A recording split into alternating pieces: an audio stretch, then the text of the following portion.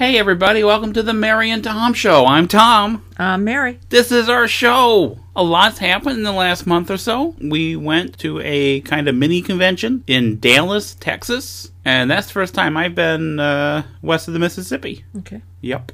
Yep. Yep. Yep. Yep. Yep. We wrote about it a bit for our blog, so we won't get into too much detail here. No spoilers. No spoilers. But we did meet some nice people. Make some new friends, play some games, and it was all right. It was warm. Yeah, that was kind of odd to have it that warm in March. I mean, we knew it was going to be that warm, but like our bodies didn't really understand it. Like, what? No, this isn't right. This is March. Yep. There was snow on the ground when we left. It should be like in the 20s, not in the 80s. It's not that we're not used to 80-degree weather, because we'll get that in the summer in Michigan. Sometimes up in the 90s and that, but occasionally in the hundreds. Yeah, don't remind me. And it's humid in Michigan, and it's humid in Texas as well. We had a couple people after we talked about going to Dallas and the weather, mentioned that, well, you guys are going to Tempe, Arizona for CSW Expo, and you know it's going to be over 100 there. But that's going to be a dry heat, so hopefully that will be better.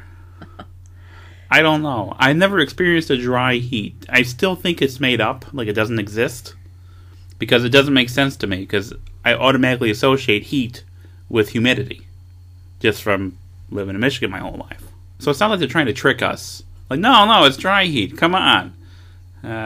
Well, we'll see. Speaking of the weather, it snowed overnight. When I woke up in the morning, there was snow on the ground, and it was just a little dusting. It was still snow in April, which, I mean, that happens in Michigan, but it snowed in May before. I think it's probably snowed in June before, but I don't know about that. Still didn't need the snow. I'm pretty sure that you ordered the snow. No, you ordered it. Because we actually started filming videos on our porch again, so we'll do little videos on Facebook and that, and on YouTube, going over our games and the components and talking about stuff. And during the winter we have to do that inside where the lighting's not nearly as nice, and the lighting's much nicer out on our porch. And it was warm enough, we can finally start shooting videos out on the porch, and then it snows. I'm not for that. There was hardly any snow. I have a zero tolerance policy with regards to snow in the springtime. And I know living in Michigan that's a silly opinion to have, but that is my that is the hill I am willing to grumble on. Okay. Yeah. All right. Grumble away over on the hill. Not here. Oh. Speaking of grumbling, I think I've been kind of grumbly lately. I've been kind of irritable lately, I guess, which is unusual for me. It is. Like the day we went to the fruit market, and as we were going in, there were Girl Scout cookies being sold, and I kind of got angry about it. And I shouldn't get angry about Girl Scout cookies, but they're always there, and they're always trying to sell me their cookies. And they're always so overpriced. They're not very good cookies. There's not very much in there, and yeah, I mean it's helping the Girl Scouts raise money to do Girl Scout stuff, I guess. I don't know. I've only purchased Girl Scout cookies once, and they were so expensive, and I opened up the box and there were hardly any in there, so I have not bought cookies since. Well, the big problem, and it's probably what gets me irritated, is that it's almost always the moms who are selling the cookies. You remember when we used to come home from work on the corner where the school is? Yeah.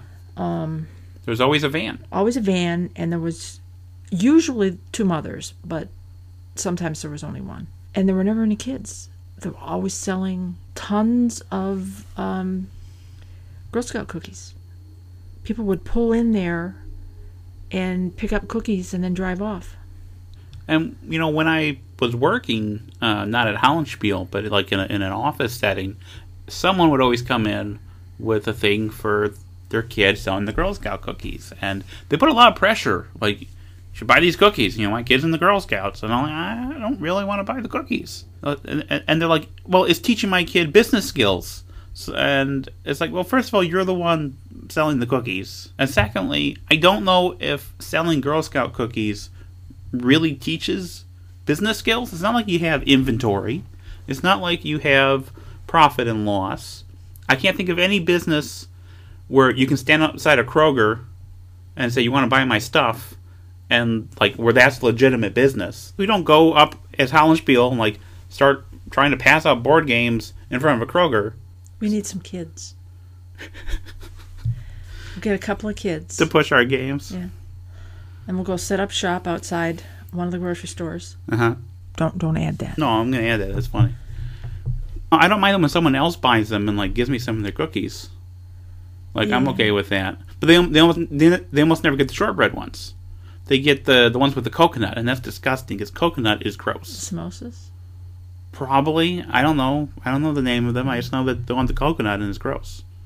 Because all coconut is always gross. I love coconut. You hate coconut. That's okay. We have other things that we can share. No, you have to learn how to love coconut. Is that what it is? Yeah. No, I don't even eat them when somebody else gets them. Because it's so expensive. I figure, you enjoy them. You overpaid for those 2 cookies. There's more than 2 cookies in the box.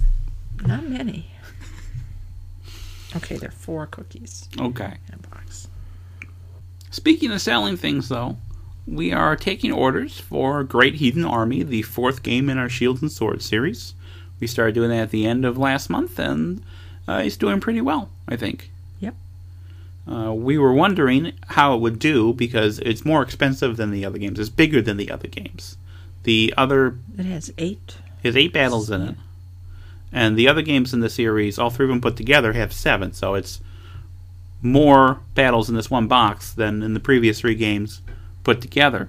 And so we were wondering, if this is the way to go with the series. And I think right now the feedback we're getting with it is pretty positive, that this might be the way to go with Shields and Swords, and with the Shields and Swords Ancient series whenever we get that one rolled out. Mm-hmm. That's on my to-do list. More Vikings. Maybe. Yeah. What was that movie that had the guy from Vikings in it? We watched a few minutes of it. I think I watched the tail end of it. That was the Warcraft movie. Warcraft movie. Yeah. Okay, that was it.